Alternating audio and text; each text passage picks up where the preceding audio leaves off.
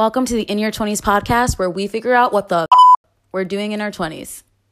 Hello, chickadees and chickadoos. My name is Tina with an H, and welcome back to another episode of In Your 20s. This week on the podcast, it is huge, massive, humongous, ginormous, every single thing you can imagine, because In Your 20s is officially a year old this week. I am shooketh to my core. I can't believe I've been recording for a full year every single week. We launched the podcast. I don't know why I'm saying we. It's literally just me. But we launched the podcast April 22nd of 2020. It is going to be a full cycle around the sun this Thursday. I cannot believe it. And even more so, not only is the podcast turning a year old, but we officially have our first sponsor ever. So if you realize that the artwork is a little different, you're right, because it is. Today's episode is sponsored by Foreplay. Now, if you don't know what Foreplay is, check out last week's episode titled Double Dating and How to Create a Successful Dating Profile, where I sit down with the co-founders of Foreplay, Danielle and Julie, and we talk about all things double dating. Now, if you're in the New York City metro area, you need to download Foreplay. It is great. My roommate and I were on the app, and it's just a way for you to meet other singles that are in the New York City metro area without having, the awkward, one-on-one first date, because who wants a date with two people when you can have a hangout with four people?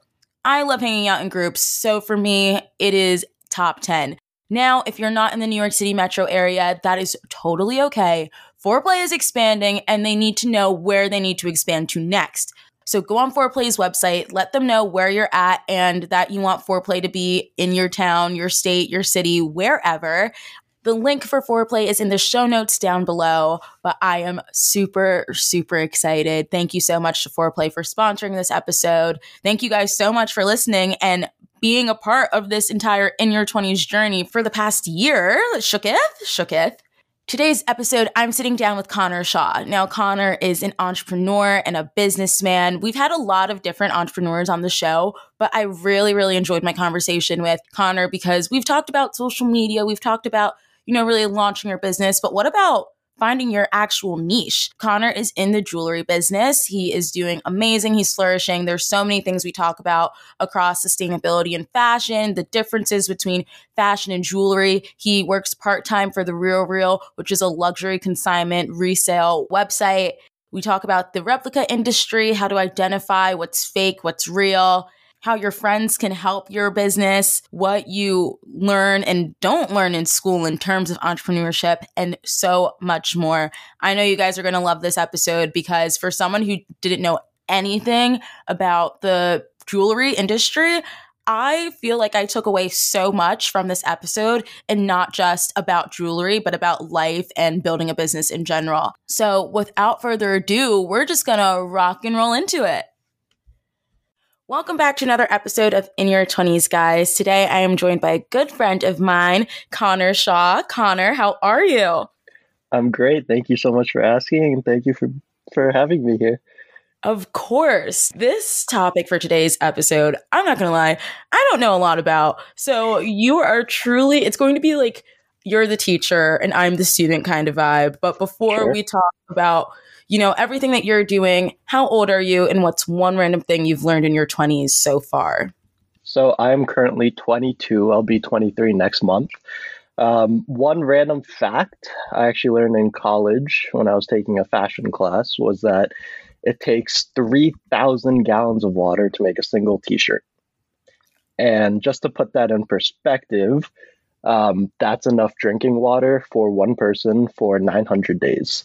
So it's about 3 years of drinking water to make one t-shirt.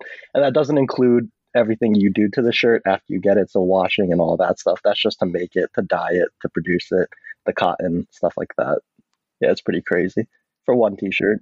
For one t-shirt, here I am sitting in a crew neck. I'm like, oh my gosh, this is 5 years worth of drinking water now. Holy crap. So when you were in class, did the rest react the way that I did? What were some other things you learned? Oh yeah, it's crazy. The whole fashion industry is very unsustainable. That was my whole presentation. So, I was looking into not just water usage, but also, labor, stuff like that in third world countries and everything to do with the unsustainability of fashion. So yeah, it was very serious, and a lot of people had the same reaction as you did. Wow. So I guess just to get right into it, would you say that the jewelry industry is separate from the fashion industry? That's a really good question. I I would I wouldn't say so. I would say that they're very similar, just because big companies in the fashion industry like Louis Vuitton, Gucci, they all make jewelry too. Chanel makes jewelry, Fendi makes jewelry and watches. So, once you do one and you kind of run out of ideas in one, that's when people start to move into the other, and vice versa. So, I would say that they are the same industry. Of course, there's certain brands that only do one or the other, but a majority of the brands, they do both. All right. Well, because I just went right into the questions because I was like, wait, this is so what? My mind was so blown and I got really excited. But for the In Your 20s community, tell us who you are. What do you do? Your passions, all that kind of stuff. So I would say my biggest passion is business or entrepreneurship. Ever since I was a kid, it was just hustle. Whether I was in high school selling random stuff or, starting my own business at 15 or 16 years old, selling on eBay, doing all these things. Entrepreneurship was just always in my blood, always what I love to do, and I still do it today.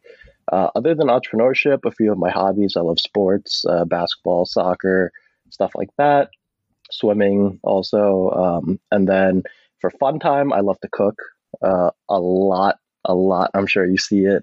Oh, y'all need to follow Connor and see the stuff that he makes, literally. And it's so funny because I'm friends with your girlfriend, Jamie, who is on episode 6 of the podcast, but she's always posting these stories. And I'm like, this girl's really will think that she's the one cooking this. And I know damn well it's you. It's all my food. No, I'm just kidding. But most of it, I love to cook. And of course, I cook for her all the time. So there's a good chance it's something I made if you saw it. It's always. Jamie's the exact same way as me. She loves to eat, but cooking, not the vibe. Oh, yeah. I always loved to cook. It was something my family actually taught me. Everyone in my family knows how to cook. So it was just something we did together, always during holidays and stuff like that. We'd all make a dish. We still do. We'd all make our individual stuff and eat and share that love of food together. And then other than food, fashion is my other number one thing. I can't tell which one I love more, food or fashion, but it's one of them, or it's both of them. I don't know. But clothing, jewelry, stuff like that, accessories, definitely another one of my passions. Well, you're definitely, I don't know about cooking, but I know you're making some kind of money with the fashion. So what's your occupation right now? Right now, I actually have two occupations. So first, I run a jewelry company called Kuyashi Jewelry. It's based out of New Jersey, New York, basically anywhere because it's an e-commerce company. So I actually don't sell in any stores right now, just mainly through online. So I do that for, I would say, 3/4 of the week. And then I have a part-time job at a company called The Real Real, where I am a fine jewelry and watch specialist. So basically all I do all day is authenticate fine jewelry and watch items. I price them and basically just do everything related to that industry. Before we get into Kuyashi, because I want to hear the full story, but as far as, being an employee for The Real Real and learning how to authenticate jewelry, what was that process like? Did you just interview and say, hey, I want to do this. Can someone teach me? Did you learn on your own? What was that? Okay, so funny story. I don't think a lot of people know this, but back in high school, my first real hustle was selling fake stuff. And it's funny. It's funny because it went full circle. But in high school, I used to have, different people I would buy from, but I would sell, everything from fake Beats by Dre headphones to fake Louis Vuitton belts and stuff. And I always told people it was fake. And back then it was, they were high school students, so they couldn't really afford much. So, when they got a chance to buy Beats by Dre headphones that worked just as well for $20, they were all for it. And I would sell a lot. Like, I think at the peak, I was buying like 60, 70 headphones and selling them in like a week. And it was insane. I made a decent amount of money from it. And I used that money to buy myself real Beats by Dre and real Louis Vuitton belts and stuff like that. So that was really my first hustle, and that really taught me a lot about the counterfeit industry, a lot. So when I was, I don't know, 12 or 13, I was already learning the differences between real and fake items and stuff like that, especially in luxury. So all this stuff kind of sticks with you, because after that, I kind of forgot about all of that stuff until I was interviewing for this job, and of course, they ask you certain things in the interview about authenticity and to see where you're kind of at, and I was kind of nailing them, and it was great. Everything that I learned in high school kind of transferred right back, and of course, I did my own research because jewelry and watches was new, but the jewelry company I was running at the time, I started Kuyashi before I actually got this job. So I did have knowledge of jewelry and stuff like that. So that portion was covered. And then the authenticity part, they like to teach you a lot once you get there, just because every company does it a different way. But using the stuff that I learned back in high school and then what I was taught every day, I got the hang of it pretty quickly. Nice. Well, then, you're saying how when you were in high school and they were fake items, you were telling people that they were fake, which, I mean, this is a whole other conversation that we could get into. I personally, I will not know it's fake unless someone tells me that it's fake. That's just how I am. But for someone who, cares more about actually owning the real thing, for example, let's use a Gucci belt. Would you be able to tell if someone was wearing a real or fake Gucci belt? 100%. Yeah. I Really? can look at anyone's wrist. If they're wearing a Rolex or any nice watch, I could tell if it's fake for the most part. And this, so the replica industry is very interesting, and this is going to blow your mind, but there's different levels of fakes. So what I was selling back in the day, and most of the replicas back in the day were really, really low quality. So you could look at it, the stitching would be little zigzags and stuff like that. And it was pretty easy to tell. And that's because you're buying a belt that retailed for, I don't know, $900, you were getting for $20. But now, and stuff that I've seen on the job and, stuff that's been developed over the past couple of years, it's almost impossible to tell, right? Unless you're looking at it under magnification, unless you're, you take the belt off of someone and feel it and look at it for yourself, it's very hard to tell. And people will actually pay ridiculous amounts of money for fake goods. People will spend, on a watch that costs retail $10,000. People are willing to pay $4,000, $5,000 for a fake watch, right? And it will be made out of the same exact materials. It's like a one-to-one replica, right? And there are different levels. You can pay $100 for a fake watch, $200, or up to a couple $1,000s to get the same exact item, just in different qualities of counterfeits, which is, it'll blow your mind. My mind is already blown.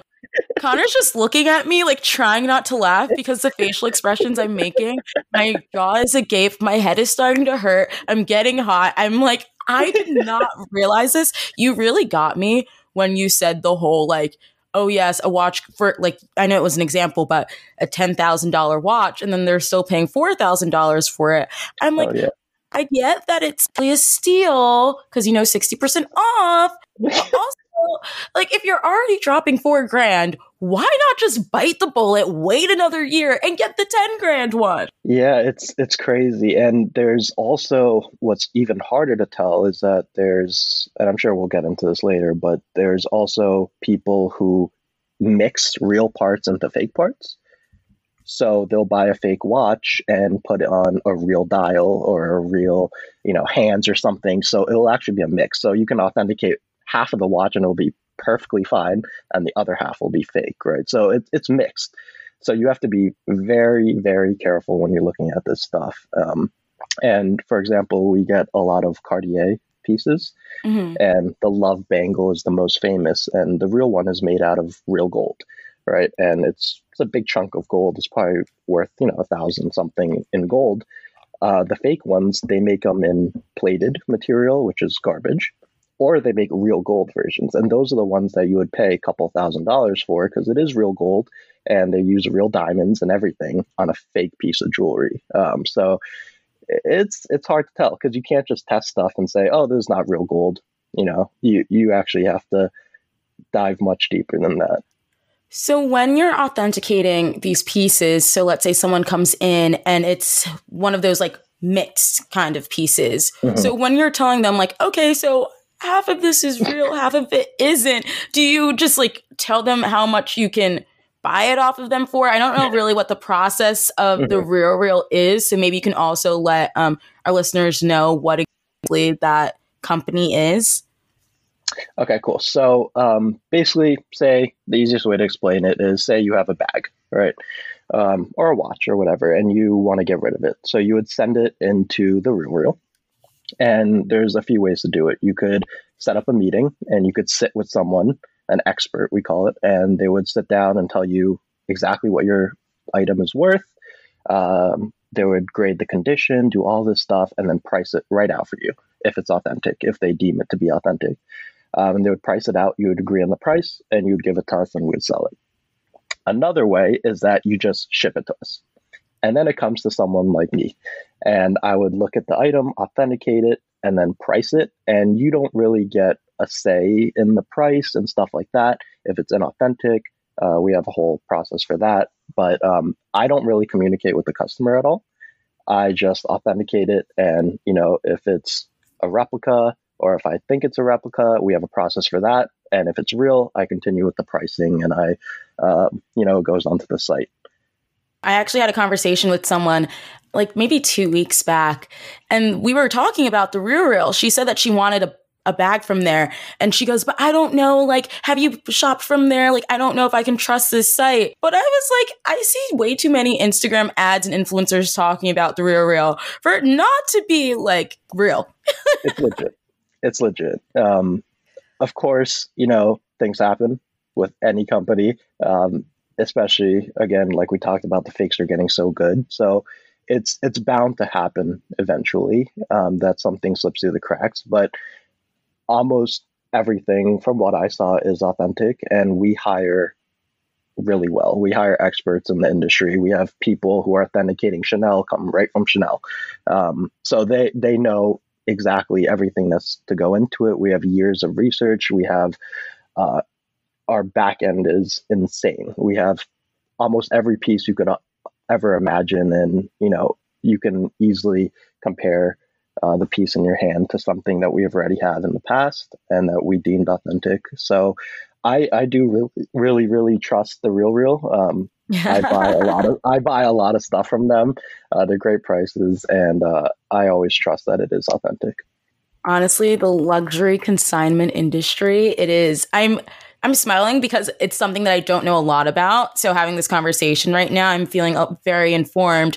But as much as I could talk about that, I want to talk about Kuyashi now, because that's the spotlight of this episode. I'm actually wearing one of the rings right now. Oh, look at that. What's the name of this one? I should have looked it up before we recorded. That's the curb ring.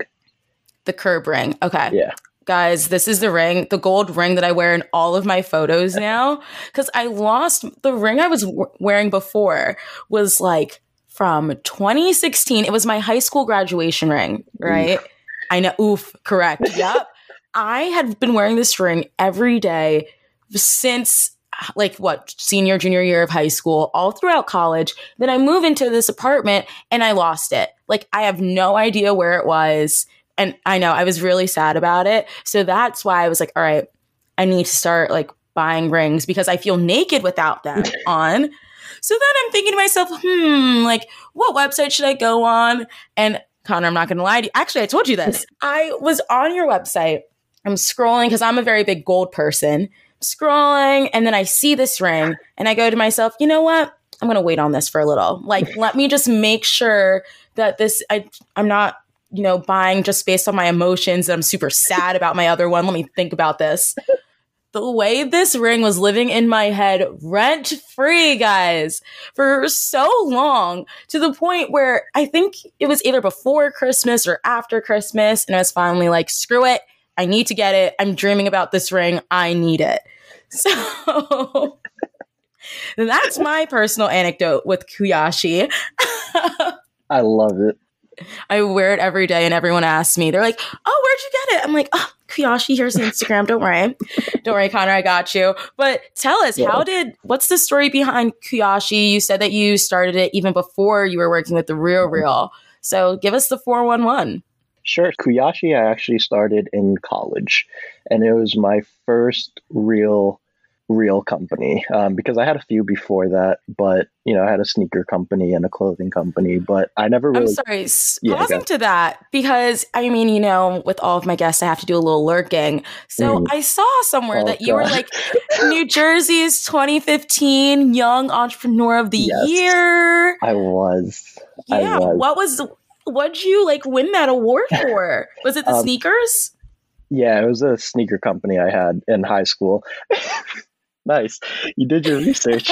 So I had a sneaker company, and basically the main part of it was buying and selling and trading and stuff like that. I started off with one pair of Jordans when I was in high school, and I traded for 2, traded for 4, sold some, bought some, did all of that until I have a closet full of shoes. I loved it. And then I also customized sneakers. Not that crazy because I'm not the greatest artist, but I could paint different colors. I knew all the techniques, and then I restored sneakers. So I could clean a pair of old dirty shoes back to brand new, get rid of creases, get rid of all that. So that's what I did. And I had clients from all around the world. I had people from like China sending me shoes to clean and stuff like that. So that was really cool. And then the Chamber of Commerce of my town, which was Edison at the time, they had this little contest, and I didn't even apply. I think my dad applied for me, and he didn't even tell me. And then I just got a letter and an email that I won this award, and I went to the ceremony and all of that. So that was really fun, and that was really cool. And of course, I plastered that all over my LinkedIn and everything. It also kind of solidified, like, okay, I am a businessman. Like, I know the tricks of the trade. It did. It gave me a lot of confidence, and it was a silly little thing, but looking back at it, I'm really happy that I did it and I got it, because it gave me the confidence that I needed. That it was more than just a hobby, right? It was an actual business, and it was something that I could do in the future. Mm-hmm. So then, fast forwarding to, you were in college, you're studying business. What were you majoring in? I was going to say it, but I was like, wait, let me ask him the question. I was a major in supply chain management and a minor in entrepreneurship, but the minor didn't anything. It was supply chain. The minor didn't help you at all? It did. I met a lot of people, and my professors are great as well. They helped me with a lot of my business stuff. But in terms of like curriculum and stuff, no, I'm sorry. This stuff doesn't help you, because in the entrepreneurship classes that they're teaching you, it was stuff like, transportation and warehousing and logistics and stuff. It didn't really help with how to start a company, right? Especially in today's day and age, because everything is so outdated. I created a Shopify store in a day. There was no class on how to make an online business. I had to learn that all myself. They didn't teach you how to do taxes and stuff like that. I'm learning that right now, and I'm struggling very heavily. But there was no classes on these types of stuff. It was very like outdated type of entrepreneurship, like how to raise capital and how to give up part of your company to get money. It was very different from what I was trying to do. So no, it really didn't help me. That also sounds like it's those classes that you were taking. It was more for the startup that's already got its like footing. They've established themselves. It's like, so here's what you need to start doing next. Yes. It was like how to get funding, like different series of funding and raising money and capital. But in my industry, and when you're starting a clothing company or a fashion company, I'm not going to go through 3 series of Series A funding and raise $500,000 for a jewelry. I'm not doing that, right? But obviously for more established startups and stuff, that's a route you have to go through, and that's stuff I'm looking into now. But back then, no, it didn't help at all. So when was back then? In college, I say back then like it was like decades ago, but it was like 4 years, 3 years, 4 years. All right. Yeah. So when did you start Kuyashi? I started in 2017. I think I was a junior or sophomore. Yeah. One of those. I'm not even going to do that math right now for me. Yeah, something like that. It was like end of freshman year, sophomore year, I think. Okay, so you were still in college. You start Kuyashi. What was your reasoning, or what made you? I want to start a jewelry company. I didn't actually want to start a jewelry company. I wanted to start something in the fashion industry because that's what I knew. I knew that the best. I knew how to sew. I knew how to do all these things. So I wanted to start something in that kind of area of fashion.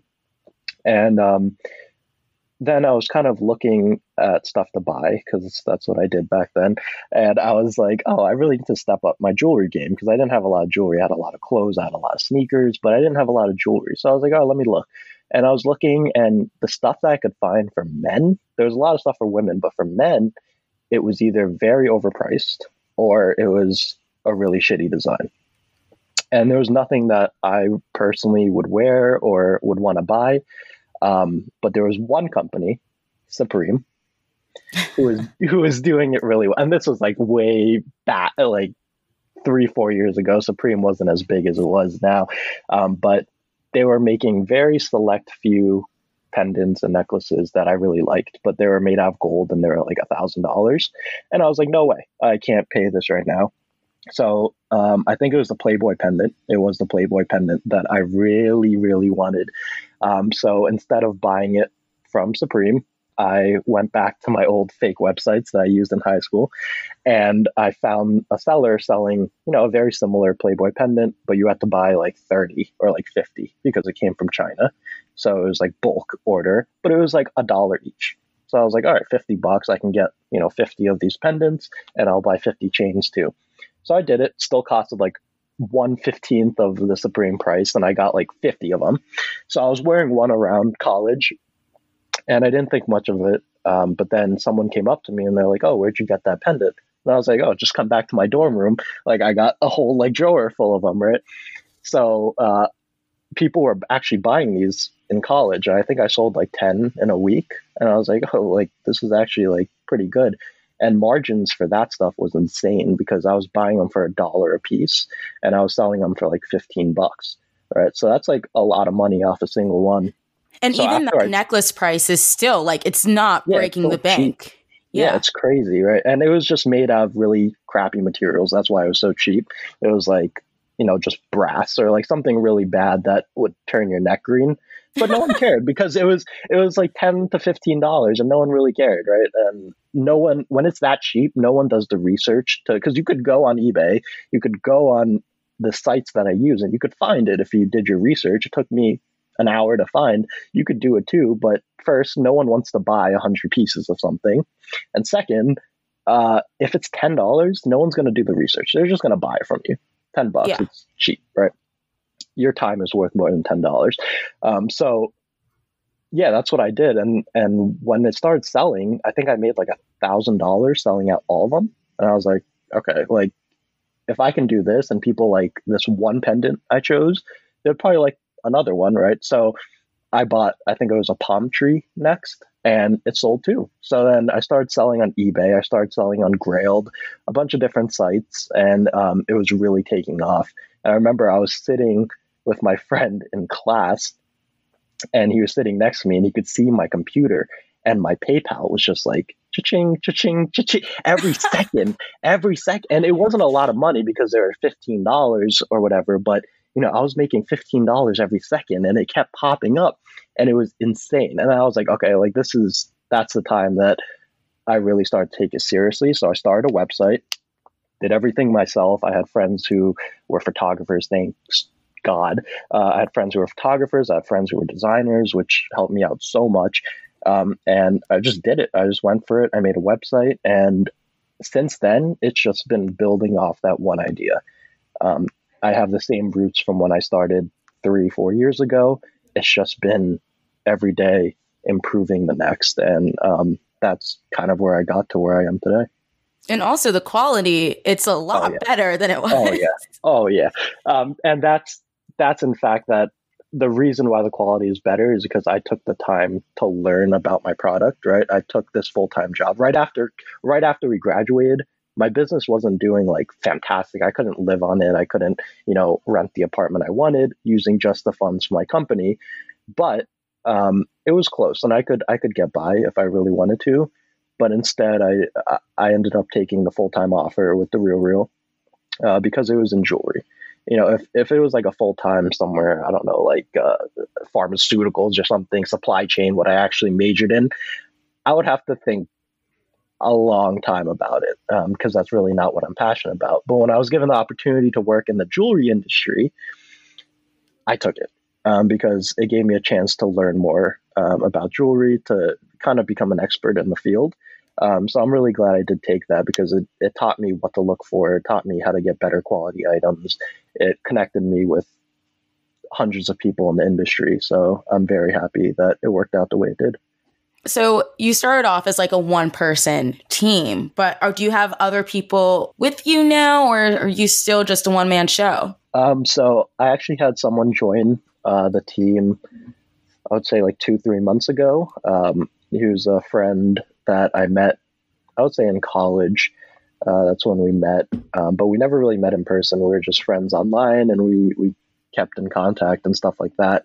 And he runs companies too, and he joined the team. He took a little part of the company, and we're running it together now because I needed help.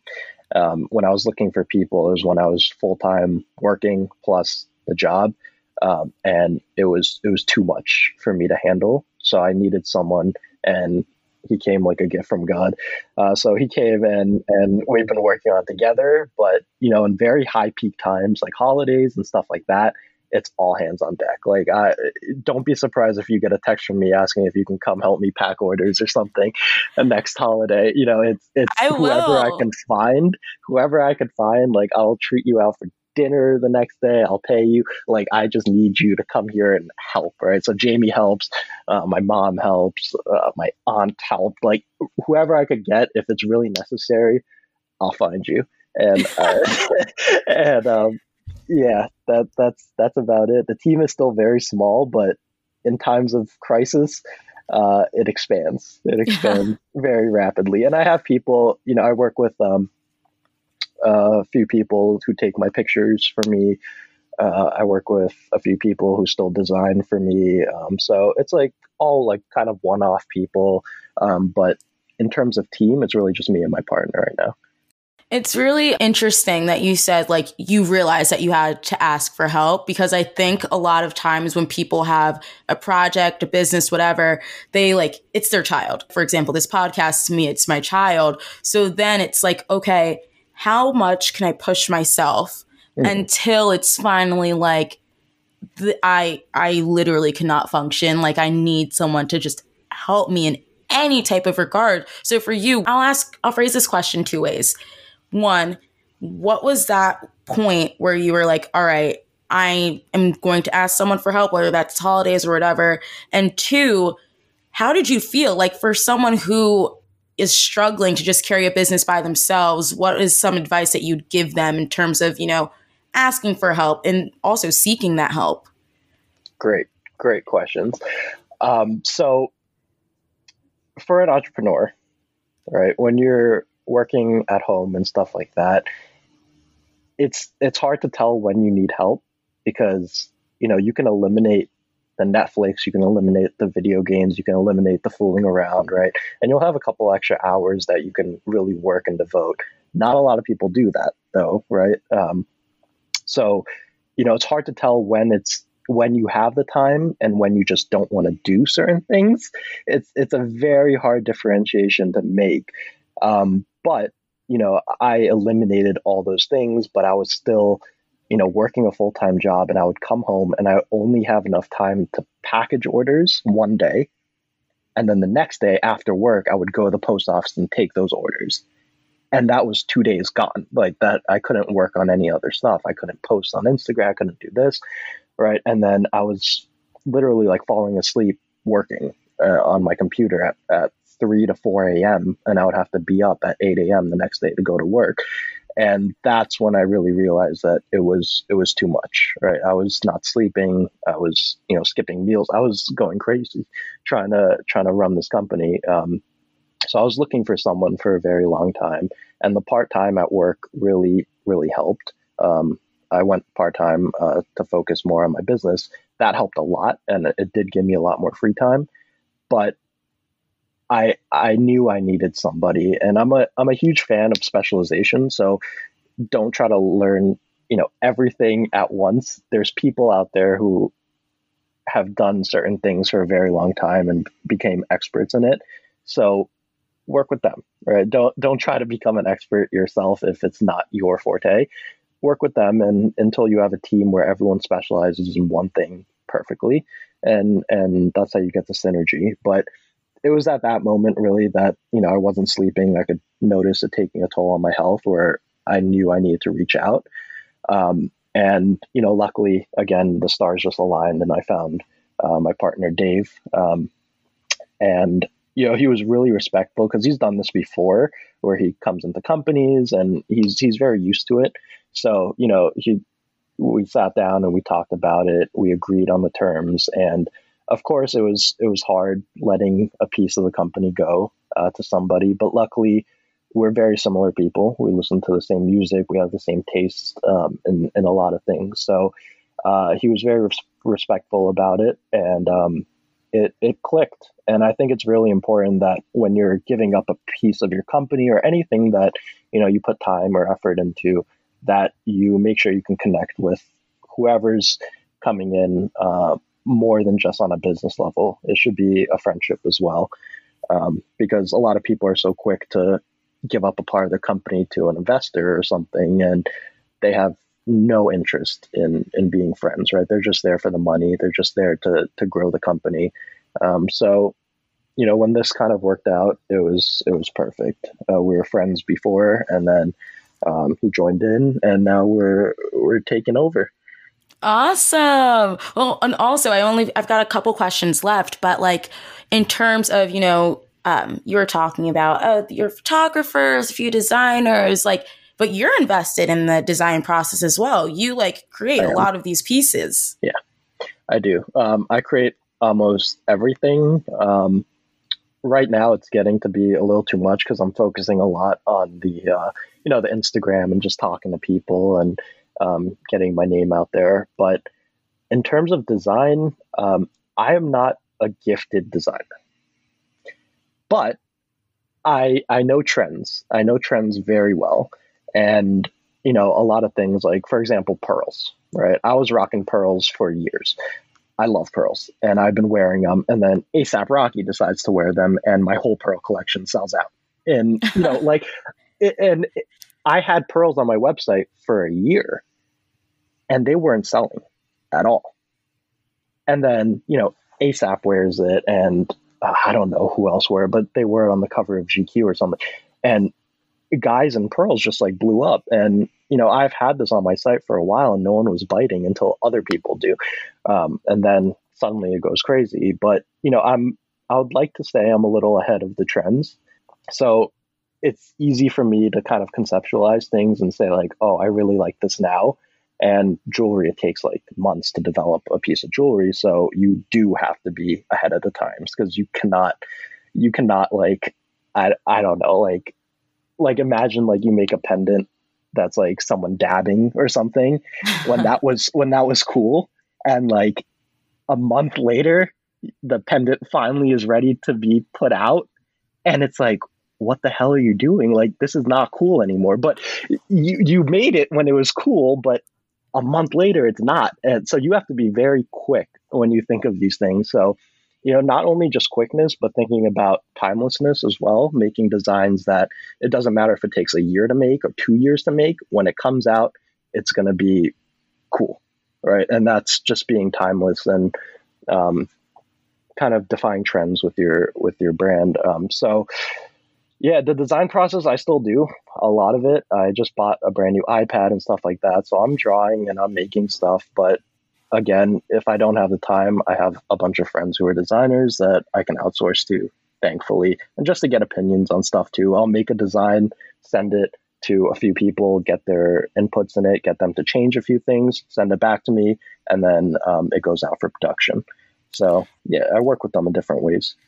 And that's really cool because it's like your friends are going to be your biggest critics, especially because the ones who are actually going to tell you their opinion. Because I've got a friend group from home, which for those of them who are listening are going to be like, Tina, you can't be talking shit about us. But it's like, I know that if I'm ever like trying to figure something out, even just sometimes writing emails, I'll send it into that group chat and they'll be like, girl, you sound dumb as hell. Or like, you need to fix this. Just like, they're the ones that you want to go to. So I think also with the whole business and even like with me, with the podcast, when I was trying to create a new cover art because I was so sick and tired of the other one. I was like, this is haunting me. So when I was making this other one, I sent them like 20 designs. Granted, were they super annoyed with me? They were like, bitch, we can't keep up.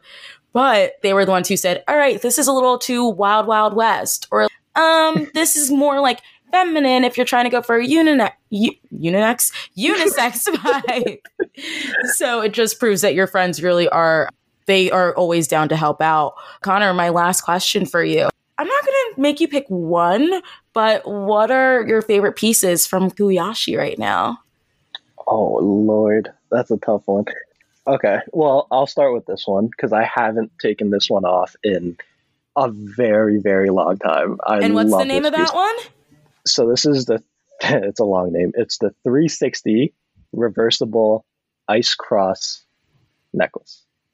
Got it. Okay. It looks nice. But it's like a very big cross, and we actually set stones on both sides, which is something that I haven't seen in my time in jewelry.